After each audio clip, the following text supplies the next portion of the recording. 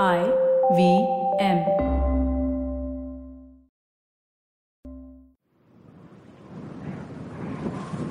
It's a cold January morning in 170 CE. We've spent the night in a monastery on a hill called Aparashila, the Western Mountain. We arrived late the previous evening and trekked up with a band of other exhausted pilgrims. After a simple meal of lentils and rice, the babbles of languages in various Prakrits faded. Most other pilgrims were from this land along the coast of the Bay of Bengal, dusky and curly-haired, although some pale northerners were with us, as were some strange-looking Yavanas with exciting stories to tell in their strange dialect from the farthest northwest of Jambudvipa, the land that would one day be called India. Now, a rosy pink spreads to the skies, and the brilliant stars of the Ganga in the sky, the Milky Way, are fading as the sun burns away the darkness of the night. The pilgrims perform their ablutions and leave the monastery, crowding together with their belongings. Some of them are complaining about their sore feet, while the others joke about what they'll do once they've fulfilled their sacred vows. And then they see it. They fall silent. In the distance, the blue curve of the river Krishna spreads itself like a lazy serpent across the golden earth, the sunlight rippling off its scale-like waves. A flock of geese fly across the water, their shadows the sole patches of darkness on the tranquil surface. A magnificent city hugs its side, its proud ramparts waving with banners of all the colors of the rainbow, as ships dart like so many bright fish to and fro its docks. But, gorgeous as the city is, it pales in comparison to the object of all the pilgrims' eyes. Like the laughter of the Bodhisattvas, like the snow-crested Himalayas, a great white stupa curves against the sapphire sky. It is capped with a spire of pure gold, like sun reflecting off a cloud come to rest upon the earth, bedecked with great garlands and parasols like a flock of colorful birds. Its overlay of precious metals and gold leaf glitters in the sunlight. The clear ringing of bells echoes like crystal bubbles in the pilgrims' ears as they gaze with wonder at the prayer halls, temples, paths, platforms, wells and channels that dot the vast, perfect gardens around the mighty building. The Mahachaitya, the great hall of the Fortunate One, the Amaravati Stupa, the site where the relics of the Buddha himself are interred, here in a city named after the capital of the god Indra, king of the gods, brings tears to their eyes. A well of devotion brims and cries and songs break out as the monks of the monastery begin their early morning prayer. By midday, we reach the Mahachaitya, joining bands of other pilgrims coming to it like rivers flowing to the sea. In the peaceful gardens of this great complex, groups of laymen, led by monks, chant sutras in all the diverse languages of the Indian subcontinent. Some offer flowers and incense at temples to Buddhist saints nearby, while others watch as monks perform rituals. We enter the stupa through one of its 4 massive gates that represent the cardinal directions as well as the great events of the life of the Buddha, profusely decked with yakshis, nagas, trees and stories from myth and history.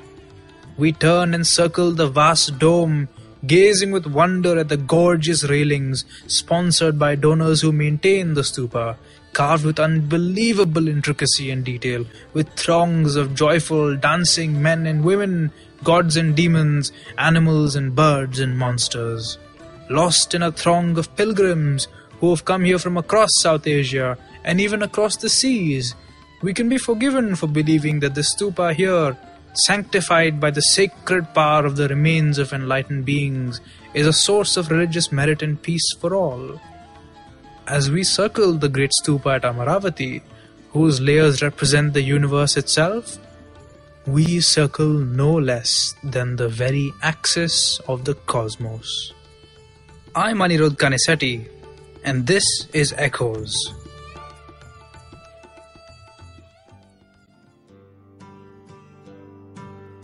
Buddhism in the modern Indian states of Andhra Pradesh and Telangana is almost as old as Buddhism itself.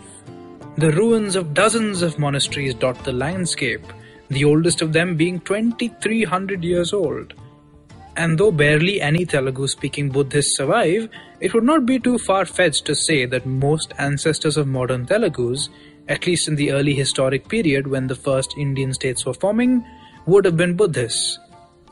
I'm Telugu myself, though I don't speak it as well as I should, and for some strange reason, thanks perhaps to my own interest in Buddhism, that gives me quite a kick.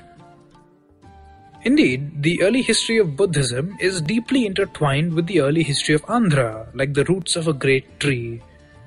I use the term Andhra here to refer primarily to the coastal belt of the modern state, since that's where most Buddhist sites are concentrated, and that's from where Andhra's distinctive Buddhism poured into the rest of the world. To understand that though, we're gonna have to go a little further back into the past, into the megalithic age of South India, roughly when the first kingdoms of the north were emerging. What is a megalith? Simply put, it means big rock. But that's not to say that megalithic South India was still in the Stone Age, or as many used to assume in the 19th and early 20th centuries, that South India was a primitive or tribal backwater influenced by the civilization of North India. That idea is, to put it simply, nonsense. Was India in the 17th century a primitive backwater, just because we didn't use the same technology as Europeans? Were Indians any more stupid or intelligent because the socio-politico-economic circumstances for the evolution of that technology didn't exist? No, and the same applies to South India in the megalithic age. It had its own distinctive culture and society, though as we'll see, that will soon become drastically more complex as new forces are introduced. In this time, South Indians had a distinctive tradition of ancestor worship, of the veneration of the dead. Those who had passed away were carefully buried in elaborate urns or stone structures, perhaps pointing to a belief in the afterlife. Barely any remains of villages or towns survive, but plenty of these rock tombs are still around, perhaps because taking care of those who had gone was believed to be a source of good fortune, or at least a way of averting bad fortune. Why is that important, you ask? Tell me, what is a stupa? A stupa is an elaborate structure where people pray to deceased saints, right? Because that worship is a source of good fortune. Does that sound familiar? And on top of it, South Indian religious practices had some similarities with North Indian ones already. Perhaps this reflects an ongoing dialogue, or perhaps they both originated from similar common ancestors, or maybe it just so happened that since the ecology of these regions is not drastically different, the people worshipped similar nature deities. Sacred trees, for example, or sacred snakes. So when Buddhism eventually came to South India, perhaps with wandering monks, it would have found a populace that would simply have seen stupa worship as a continuation of their own religious practices, and would have happily adopted it. Plus, we also need to remember that Buddhism wasn't all about meditation and stupas and enlightenment and stuff. It also had a distinctive pop culture flavor, incorporating local gods and river serpents into its pantheon, as we've seen. It was the perfect ideological foundation for another process that was taking off in South India: urbanization. The spread of iron technology and more productive agriculture brought the South Indian megalithic age to a gradual close. But with productive agriculture come surpluses, and with surpluses come elites who capture and concentrate resources, which leads to the formation of urban and political centers. With new elites come new economic forces, leading to the production of culture and luxury items.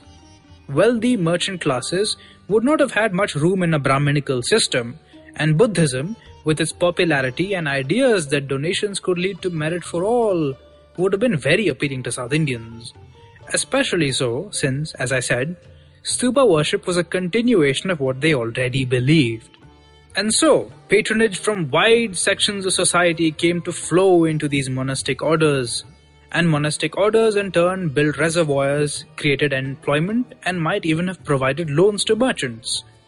This, fueled with the image culture of the Andhra land, the creativity of its artisans, and trade routes to North India and the Northwest, led to a burst of innovation.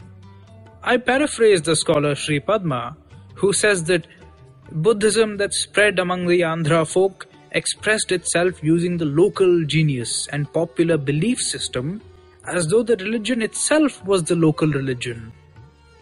On the slabs that remain of the Amaravati Stupa, we see yakshas, sacred trees and sacred snakes, all elements of pre-Buddhist religion, which the locals now infused into their own Buddhism. And thus, the Great Stupa, perhaps one of the most extraordinary buildings ever seen in South India, rose out of the fertile soil of the Krishna river valley, and with it rose with lush detail in cool limestone the joy and splendor of the people of Andhra emerging onto the historical scene for the first time, with their processions and their devotion, their ceremonies and their hopes. Little did they know what a mark they would make on the history of Buddhism and how soon it would be forgotten. It would stand till the 1600s, gradually being forgotten and plundered as Buddhism died out in Andhra. The Chinese monk Xuanzang showed up 1,000 years before that though, when Buddhism was still around, sort of, but not that popular, in the 600s CE. The valley was hollowed, a road was made, and galleries and pavilions constructed. Wide chambers supported the heights and connected the caverns. The divine spirits respectfully defended this place. Both saints and sages wandered here and reposed. During the 1,000 years following the nirvana of Buddha, every year there were 1,000 laymen and priests who dwelt here together during the rainy season. When their time was expired, all who had reached the condition of arhats mounted into the air and fled away.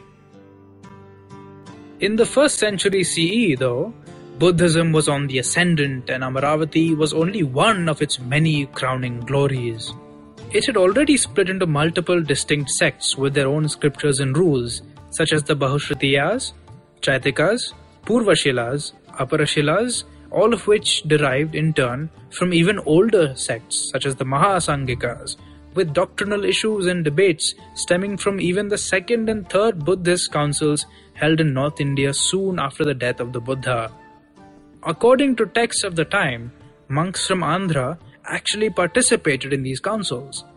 You don't have to remember all the names, but it does bring up another question, right? What is true Buddhism?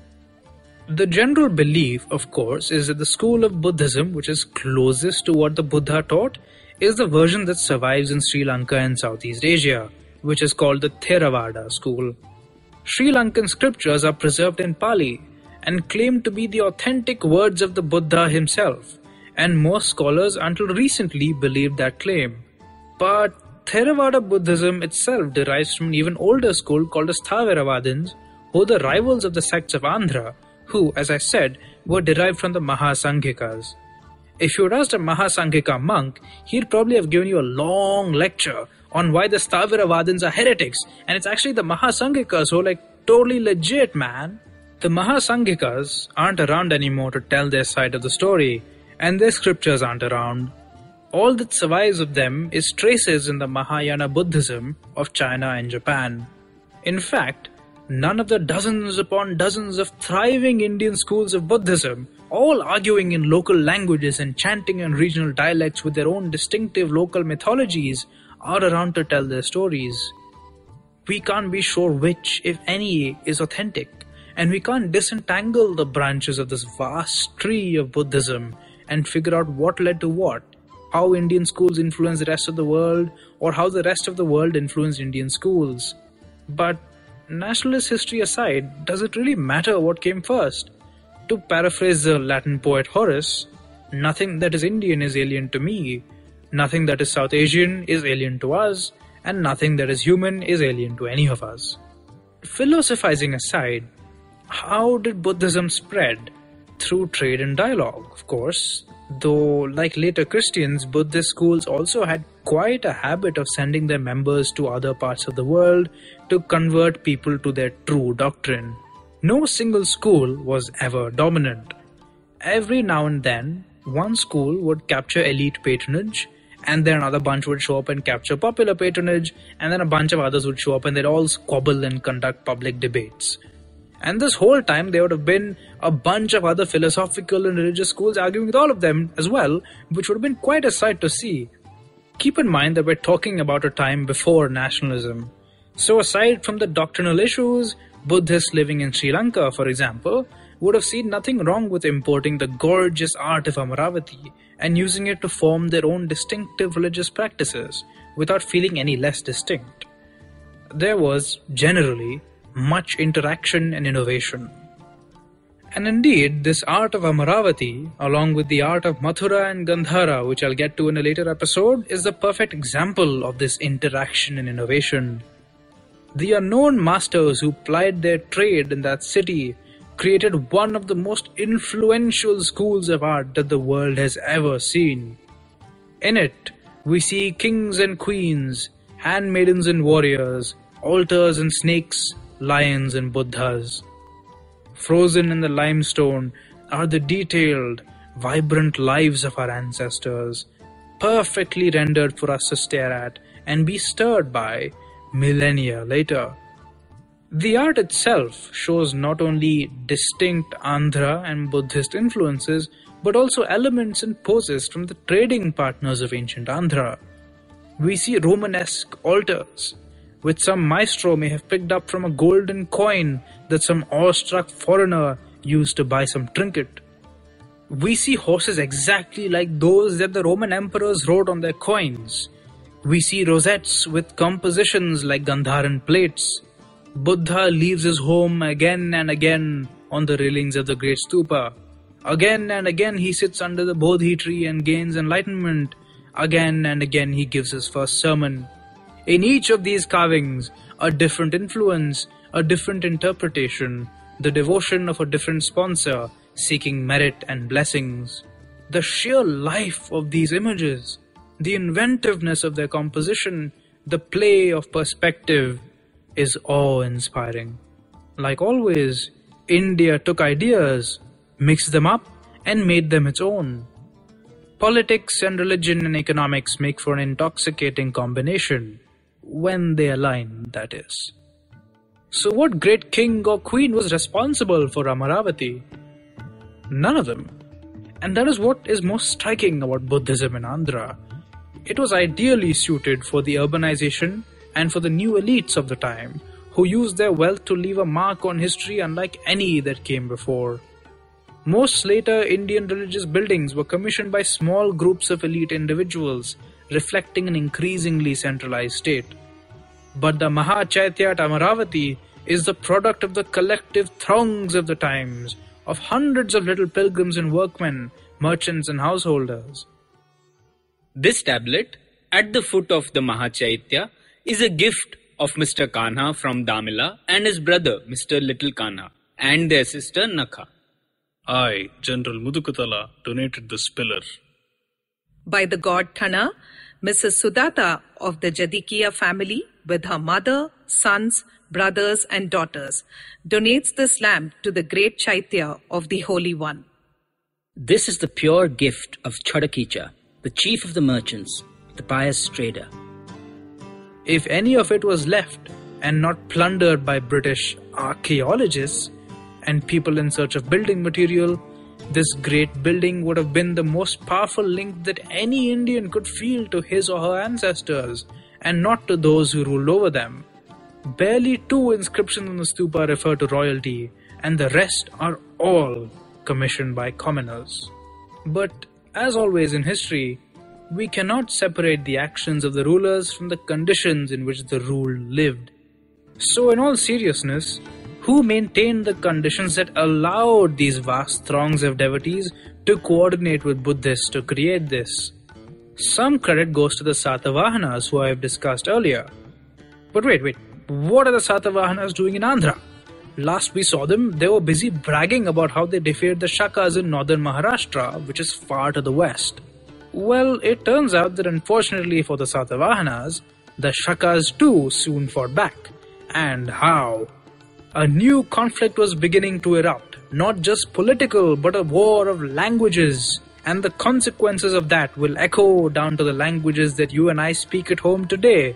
But that's a story for a later episode. If you liked Echoes of India, don't forget to check out other interesting podcasts on the IVM network. You can listen to us on the IVM Podcast app or ivmpodcast.com. While you're at it, why not follow us on Twitter and Instagram at IVM Podcasts? And if you have questions or comments on Echoes, I'm at Ekanisetti on Twitter and at Aniruddha Devaraya on Instagram.